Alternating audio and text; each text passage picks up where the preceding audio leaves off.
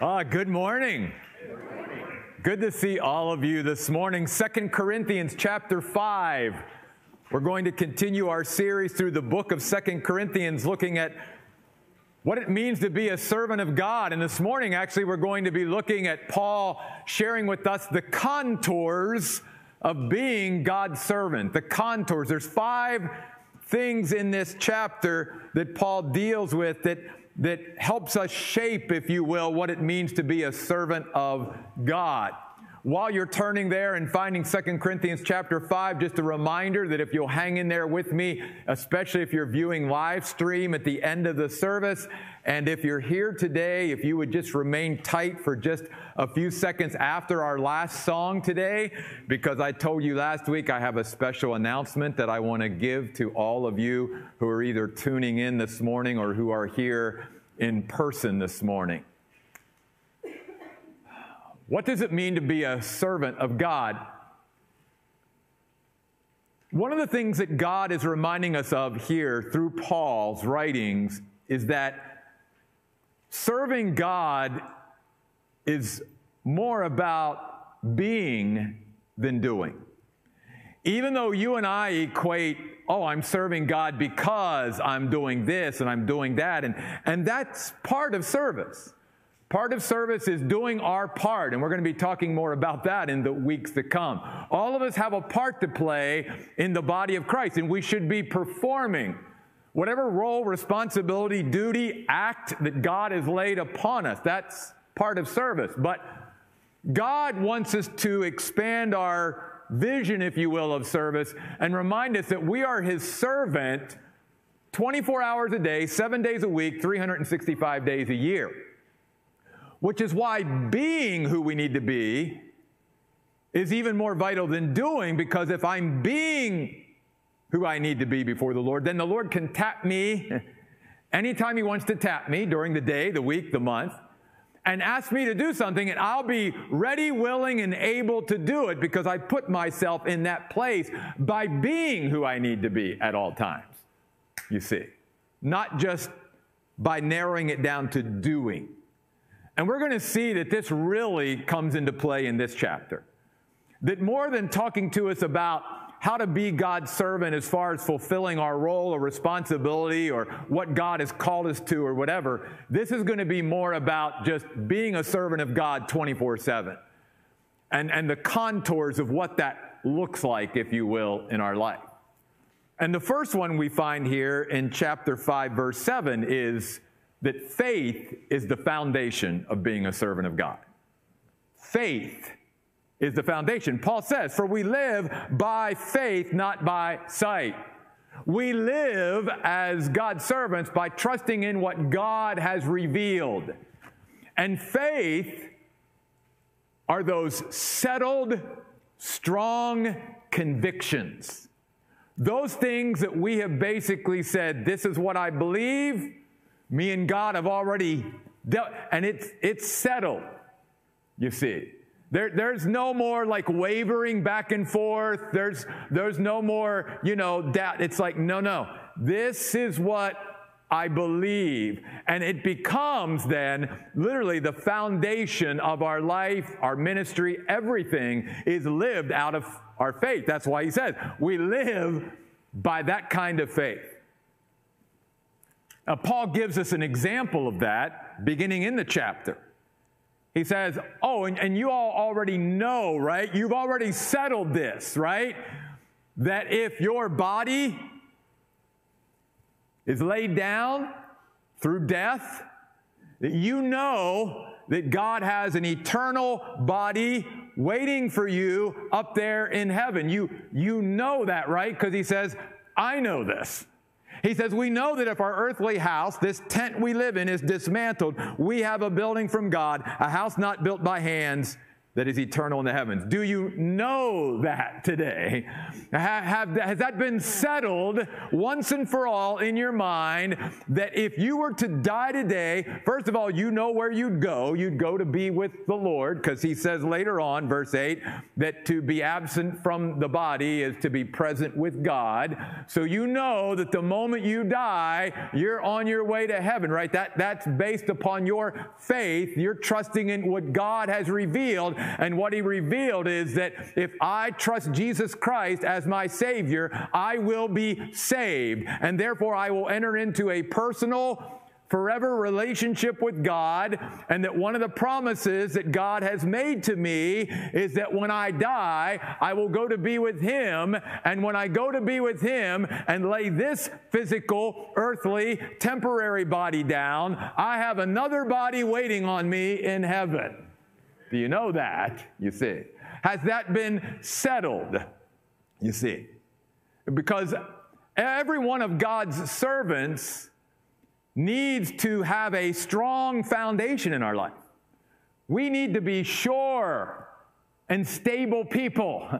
And we need to, through our service, no matter what we're doing, demonstrate that faith, that we're trusting in what God has revealed, and we're not primarily living our life based upon the things that we see, the externals, the outward appearance of things.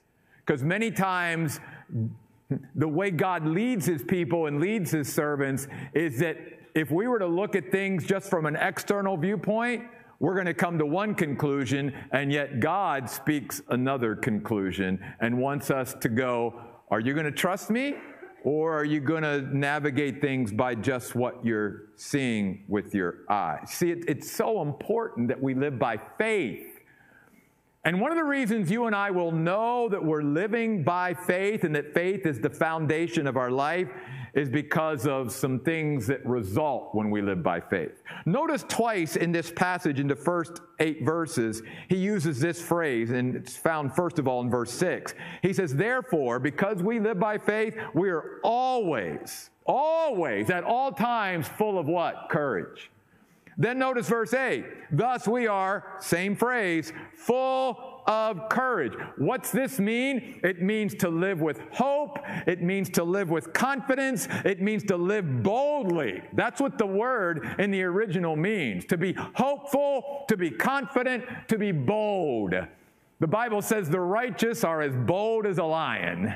And when you and I live that stable, sure life because we're living by what God has revealed, not by what we see, oh my goodness, hope starts to flood into our life, which is why Paul says, I have hope. I have hope that if I die, I know where I'm going when I die. I know what kind of body I'm going to get when I die because God's promised it. And that's all been settled. That's hope, you see. And he lives with such confidence, not, cockiness, but confidence. Because again, it's based on what God has revealed. And then that gives us a boldness to be able to live life and to be able to step out and do things that God is leading us to do, because we know that whatever God asks us to do, that in a sense, the footing will be sure. He's not going to, as he did with Peter, call Peter out on the water and then have Peter start to sink.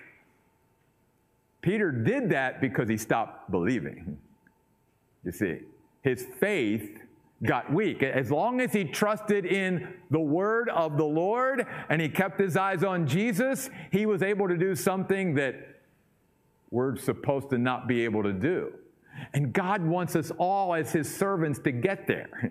He wants us to understand that you and I have way more potential and possibilities built into us if we would simply live by faith. Because just like he did with Peter, he wants to show us through our life and ministry with him and service with him that there's way more than we could do if we trust him than if we start looking at ourselves or start allowing what others say about us or think about us to shape our lives. See, that's why faith needs to be one of the contours of being a servant of God. In fact, it's the very foundation of being a servant of God. Everything is built on our faith.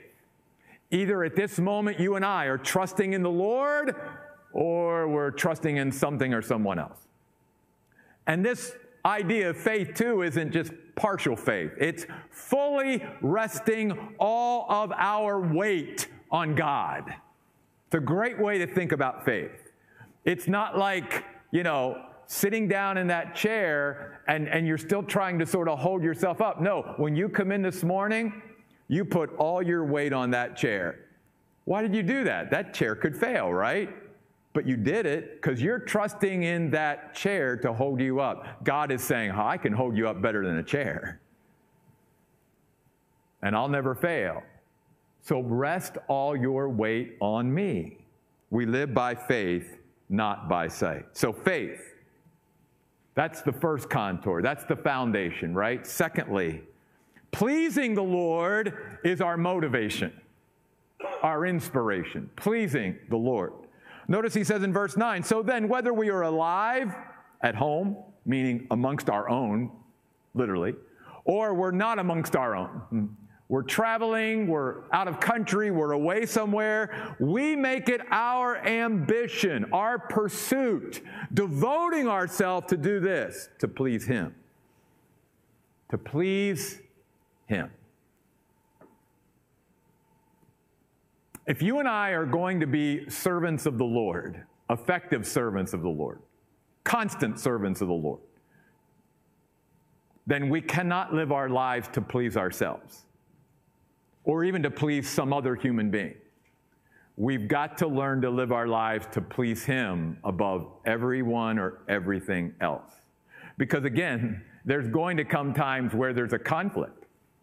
That's why Jesus said, no man, no woman, no person can serve two masters. Can't do it. So is that settled? Is my primary motivation in my life that I wake up every day saying, Lord, I want to please you today above everyone or everything else. That's what I want to do, you see. And to please Him means to live in alignment or agreement with Him. That's what it means. To be aligned or in agreement with God. To say, God says, this is how I want you to live. This is what I want you to say. This is where I want you to go. And we line ourselves up with Him. Now, let me illustrate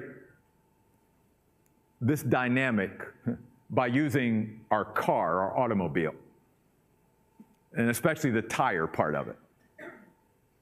You and I, if we want to keep our tires in good condition, and our car even running in good condition, we have every once in a while have to pay attention to getting our car aligned so that the tires, if you will, the camber, everything is lined up so that when you and I drive, we're not putting wear and tear on our vehicle and especially on our tires.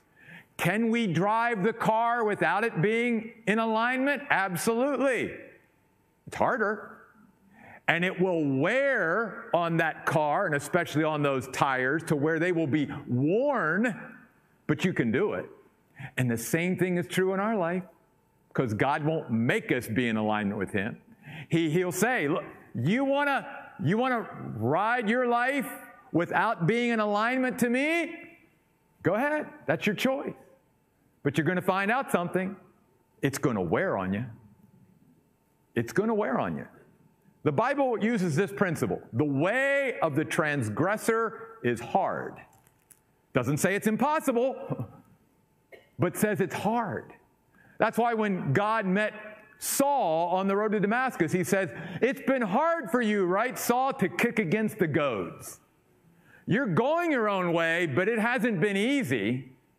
See, so often in our Christian life, again, because we don't live by faith, but we live by sight, we look at those who don't have God in their life, especially maybe the evil and wicked. And like many of the Psalms, we question, well, God, why are you allowing the wicked to prosper? And those of us who are trying to serve you, why does it seem so hard for us?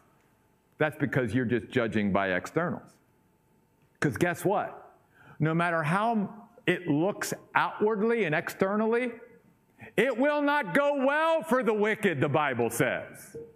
And think about it. Think about how they might feel inside. They might be trying to portray that everything is really rosy outside to everybody else, but they may be dying inside.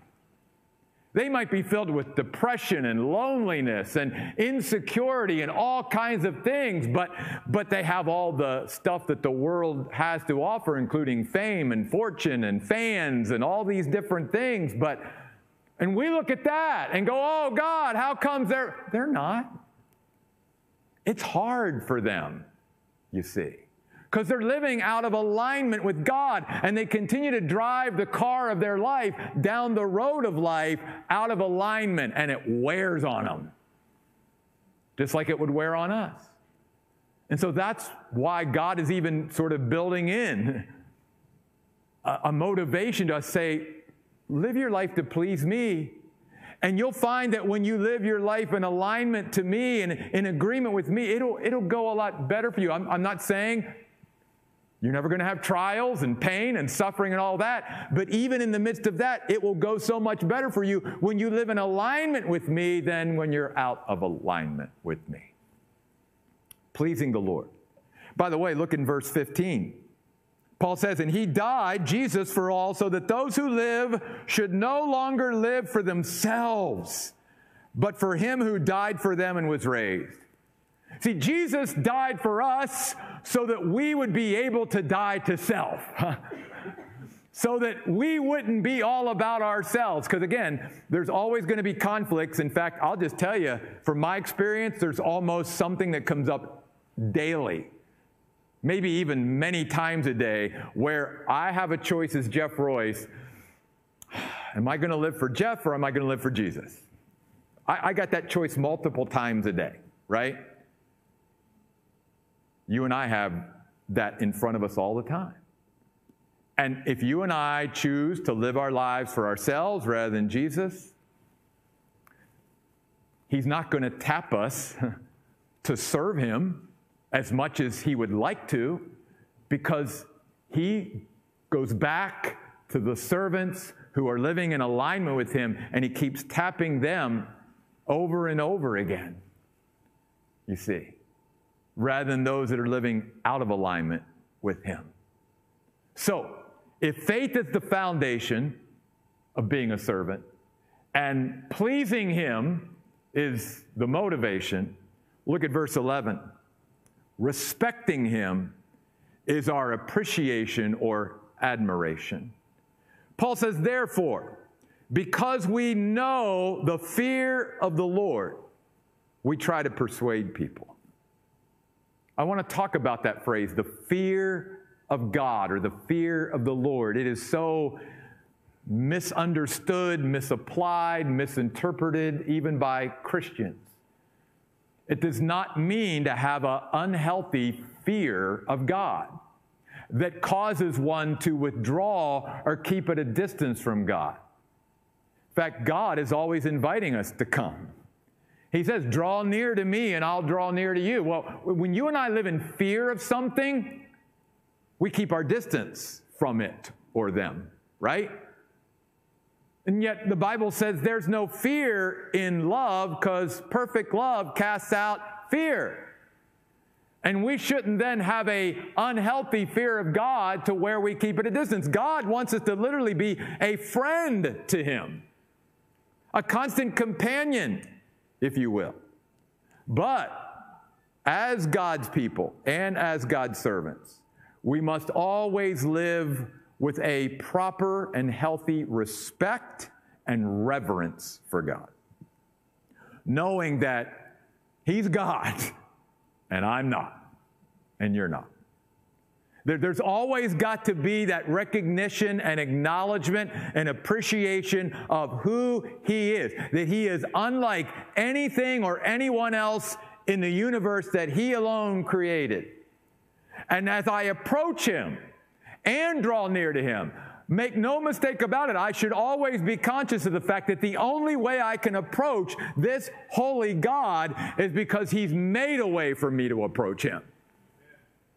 That I cannot approach him just willy-nilly any way that I want to and just walk into his presence without being robed in his righteousness, which is why even in the Old Testament, there were many instances where people disrespected the space of God or the presence of God and they were struck dead because they did not have a healthy respect and reverence for who God was. You and I, if we're going to be effective servants for God and live for God, not only need to have faith as our foundation and pleasing him as our primary motivation, but a healthy respect for who he is at all times. And let me tell you why that's important. And it really ties into serving God. If you and I do not have a healthy respect for God, we also then will not have a proper respect of us or others. And let me tell you how that comes into play. The God of the universe tells us in his word that he designed us. He was our architect. He literally knit us together in each of our mother's wombs.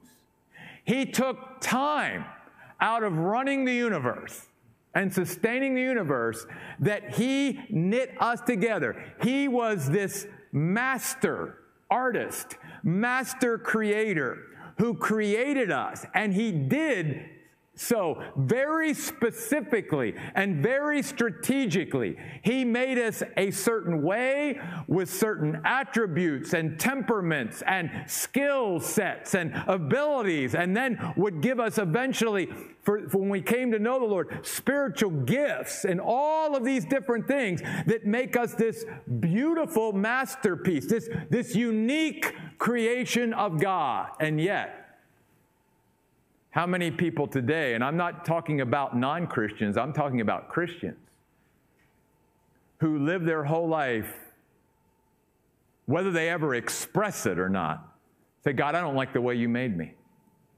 I want to be somebody different. I don't like how you, the God of the universe, the master creator, I don't like the way you made me. I want to change myself. I want to be more like so-and-so.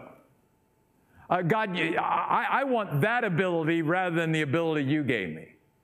And what that is saying is, God, I don't respect you. I don't have any reverence for you. Because if I truly did, I would be able to embrace who God made me to be. And then realize that the reason God did make us exactly the way he made us was because he had a specific plan and purpose to use us in his kingdom and in this world, and the way he made us fits that.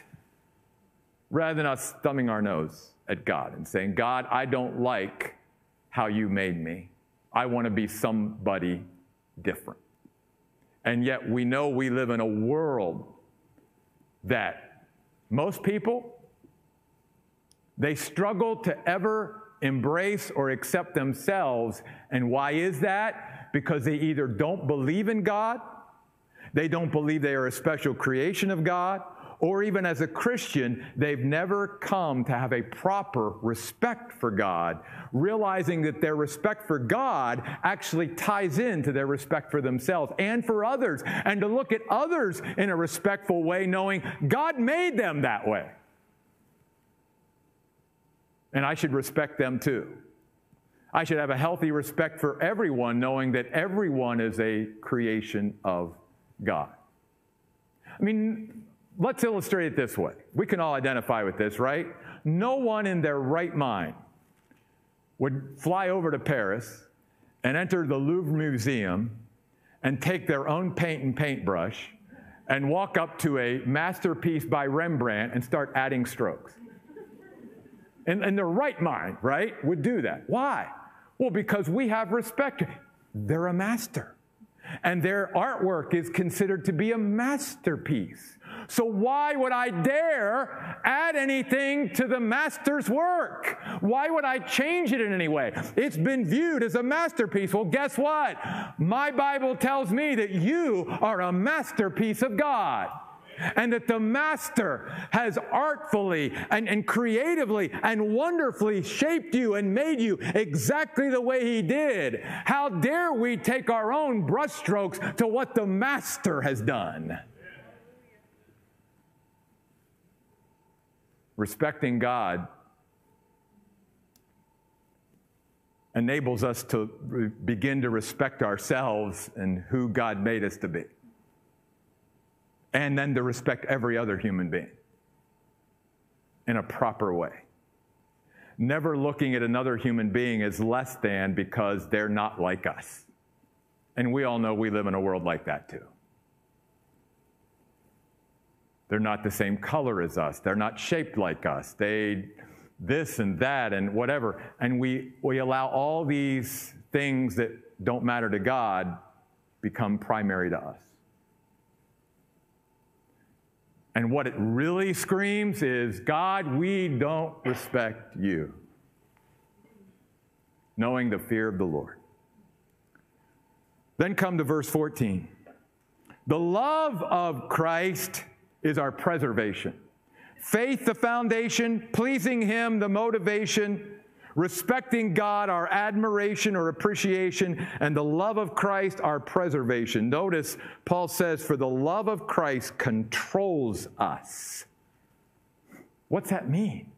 It literally means to hold us tightly together. You know how we endure, how we persevere, how we are preserved, how we are sustained by allowing ourselves to be loved by God and allowing the love of God to continually flow into our lives. That's how we're held together. Because again, it's so easy as human beings to begin to fall apart, right? Or feel like we're being pulled in all kinds of different directions. In fact, very interestingly, the word that's used in the Bible for worry and anxiety, and God talks a lot about us not being worried or anxious about anything, literally means to be pulled apart in many different directions. I think about how many of us as Christians get to the place in our life where we're just feel like we're being pulled apart. You know what God's remedy is for that? Not just for being an effective servant, but for just being a Christian and living life. Letting the love of Christ hold you tightly together. And literally squeeze you. So where He literally like wraps His arms of love around you and He pulls you in close and says, I got you. You're going to be okay. And it's this love that kept Paul together through all of his trials and tribulations that he faced as an apostle of Jesus Christ. We talked about a couple of these last week. Go back with me very quickly to chapter 4, verses 8 and 9. How was Paul able to hold it together? Because he continually allowed the love of Jesus to pour over his life.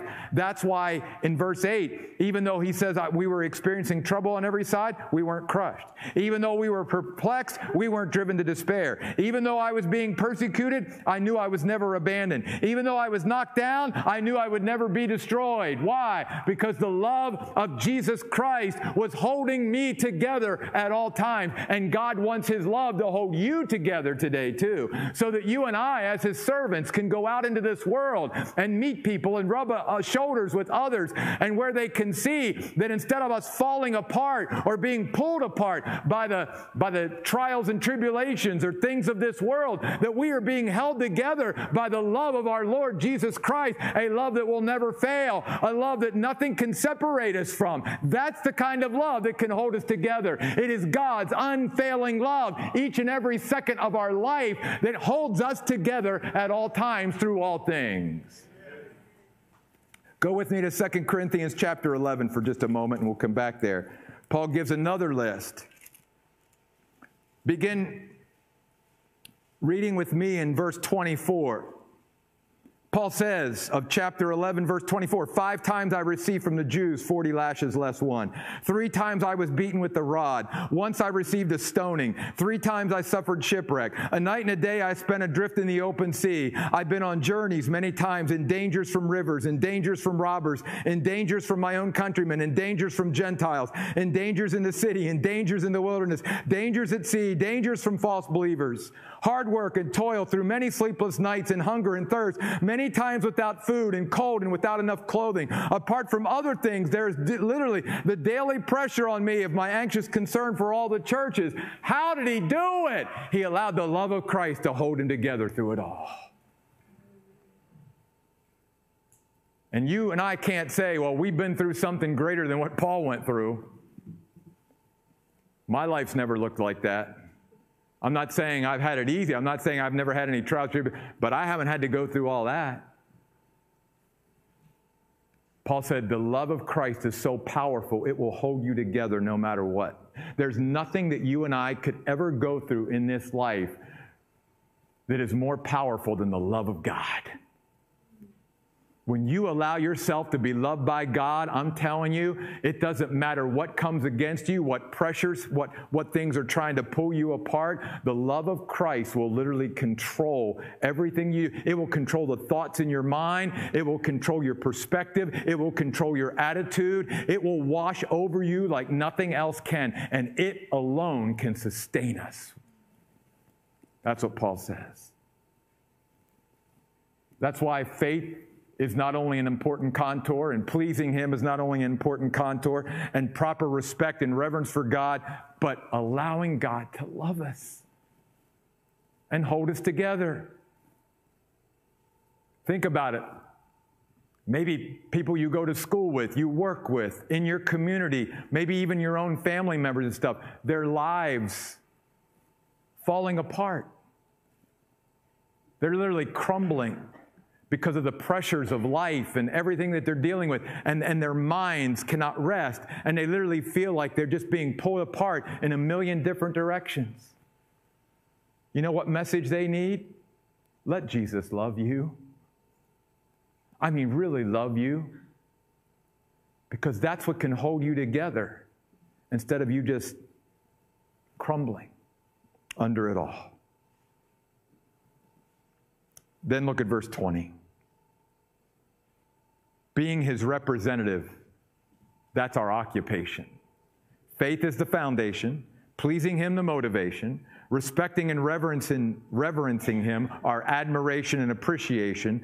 The love of Christ is our preservation, and being His representative, that's our occupation.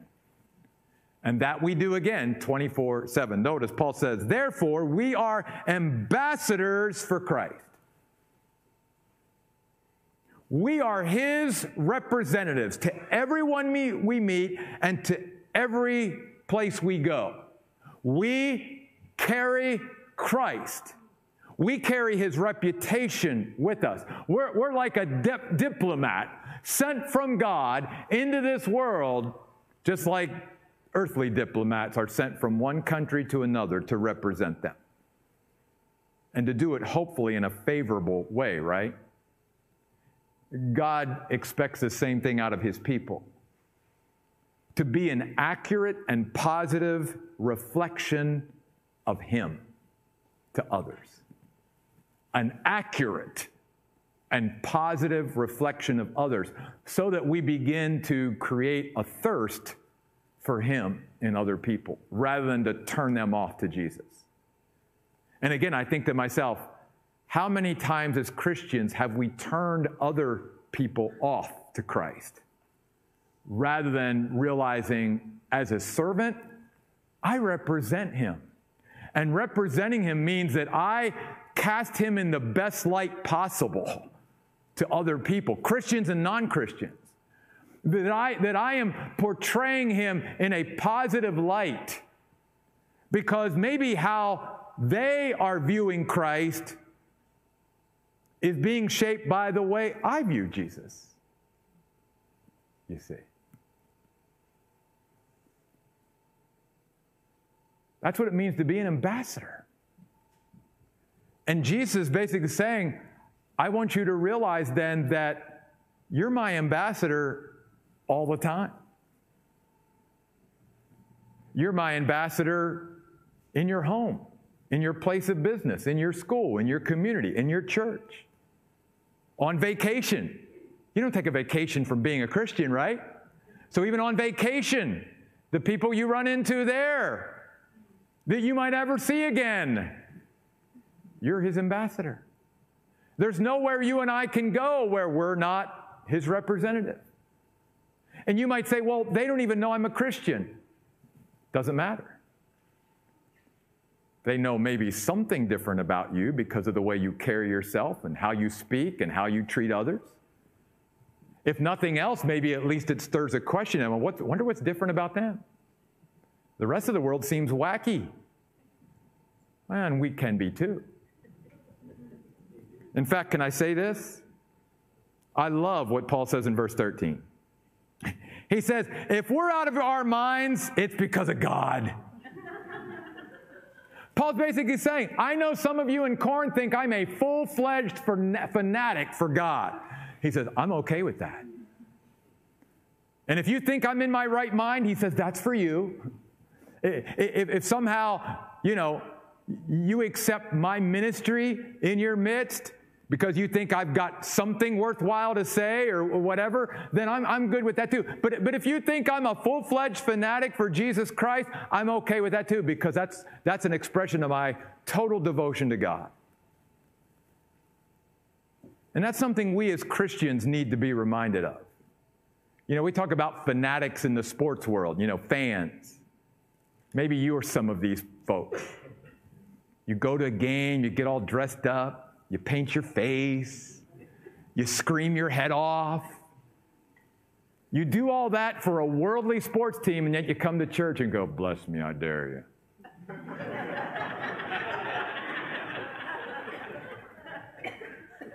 I'm not singing out. I don't care what songs. I'm not worshiping. And yet you'll go to a football game and act like a total fool. See, Paul's saying, you know what? It's time that we as Christians be full-fledged fanatics for Jesus Christ.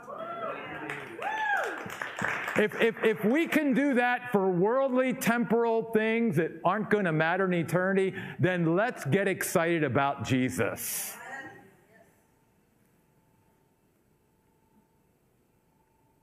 One other thing. If you need any extra motivation today to give your life to be a servant of the Lord, let me end with this verse, the very last verse of this chapter, chapter 5. Maybe one of the most amazing truths in all the Bible. And please understand, I don't even pretend in the next few moments together to plumb the depths of what is being revealed here. But here's what Paul says, that we've got to take by faith that God, the Father, made his Son, the one who did not even know sin, be sin for us. Jesus Christ, the spotless, blameless, sinless, perfect Son of God, literally, completely identified himself with us in that he totally absorbed all of our sin of all time and then all of the judgment and wrath of God that we were due. And he took it upon himself. He took it all. He took every punishment, every amount of judgment, every amount of wrath that our sin deserved. And he totally poured it out on Jesus. And that would be enough, right? Oh my goodness.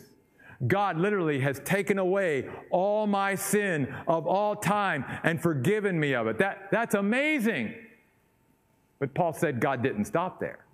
Then, notice, he did so that we could be totally identified in Christ and become the righteousness of God. So that's why you and I can come near to God and approach him, because we're not dressed in our own filthy rags of self-righteousness, but we are dressed in the perfect and beautiful and majestic and splendor righteousness of Jesus Christ. That's what you and I have as Christians. And if that can't motivate us to live for God and serve him for the rest of our days, I don't know what could. You see, serving God is way more than just doing this or that every once in a while. Being a servant of God is way more about who we are than what we do. It's way more about being than doing. And Paul is telling us here in this passage, here's the contours that will shape your service for the Lord. Let faith always be your foundation. Let pleasing Him always be your motivation. Let your healthy respect and reverence for God be your admiration and appreciation. Let the love of Christ be your preservation, sustaining you. And let being His representative be your full-time occupation. Now today, God wanted me to end by primarily coming back and focusing on one of those today. And I don't know, maybe it's just for some one person here today, but here's where I want to focus as we go into our end time together. God really wanted me to come back to chapter 5, where is it here? In verse 14. Somebody here today needs to be encouraged to let the love of Jesus wrap around you and hold you together. Maybe it's somebody watching live stream today. Maybe it's somebody here today. I mean, certainly all of us could use a good dose of the love of Jesus in our life. And I just want to encourage us as we come into this time of worship again and just being with the Lord and being in His presence, I just want to encourage all of us, let the love of Christ wash over you like a waterfall. Let His love, just receive it, rest in it. Let His love just wrap you up and begin to pull you back together. Because so often we can get pulled apart. So often we can begin to just fall apart. And the thing that will sustain us more than anything else is the love that Jesus has for each and every one of us. A love that will not fail. 72 times in the Psalms alone, the psalmists talk about the unfailing, steadfast love of God. Would you stand with me? Oh God, you who made the perfect one to be sin for us, that we could become the righteousness of God in Him. God, we have no words. All we can do, God, is to place ourselves as a living sacrifice to you every day we're here. And say, God, use me however you want to bring glory to yourself. Use me to touch other lives. Use me to be your ambassador, to be your representative, God. I just want to make a difference in this world, God, like never before. I want to do my part. I want to step up and be your servant, God. I want to hear one day, well done, good and faithful servant. But God, right now, I just need to receive your love. I need to rest in your love. I need to trust in that love, God, and I need to let it hold me tightly together right now. And God, I know you will. You're always there. Your love is never failing. It's constant. It's steadfast. Nothing can separate us from your love, God.